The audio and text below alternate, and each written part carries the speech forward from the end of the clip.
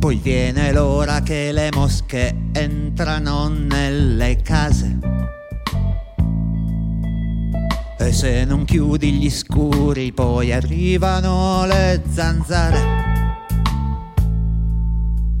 Poco lontano da Mimmo ed Eva, quella nespola del peccato, dalla cassiera che insegue un ladro lasciando l'anima sul selciato. Passano gli autobus senza sosta sul nostro viale, e la mattina ancora presto si puliscono le notti brave. A volte come senza ragione il silenzio entra dal balcone, ma è solo un attimo, un cinguettio, poi ricomincia il rumore. E tutto questo a pochi metri dal nostro mare, che si muove immutato, ricoperto dalle nostre strade, fragili come l'argilla sotto al cemento, tenere come l'amore che ripara gli argini. E tutto questo a pochi metri dal tuo lavoro,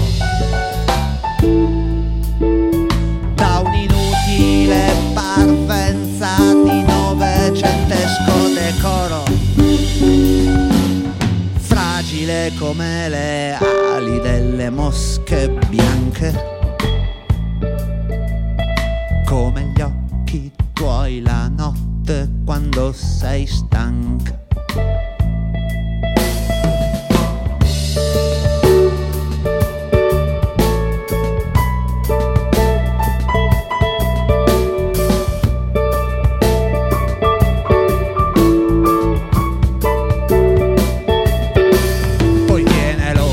Le mosche ronzano nel tuo sudore,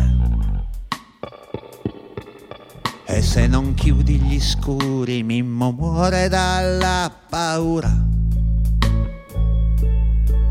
Sei uscita prima dal lavoro come una nespola matura, o lascia il ramo per andare in cerca della terra più dura. E tutto questo a pochi metri sopra il nostro mare, laguna sotto la prateria delle nostre strade, instabile come l'argilla sotto al cemento,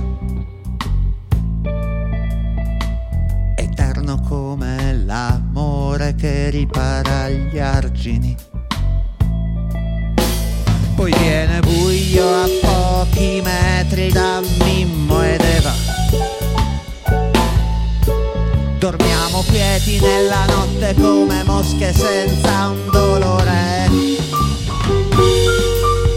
Poche ore poi il nostro viale tornerà a pulsare,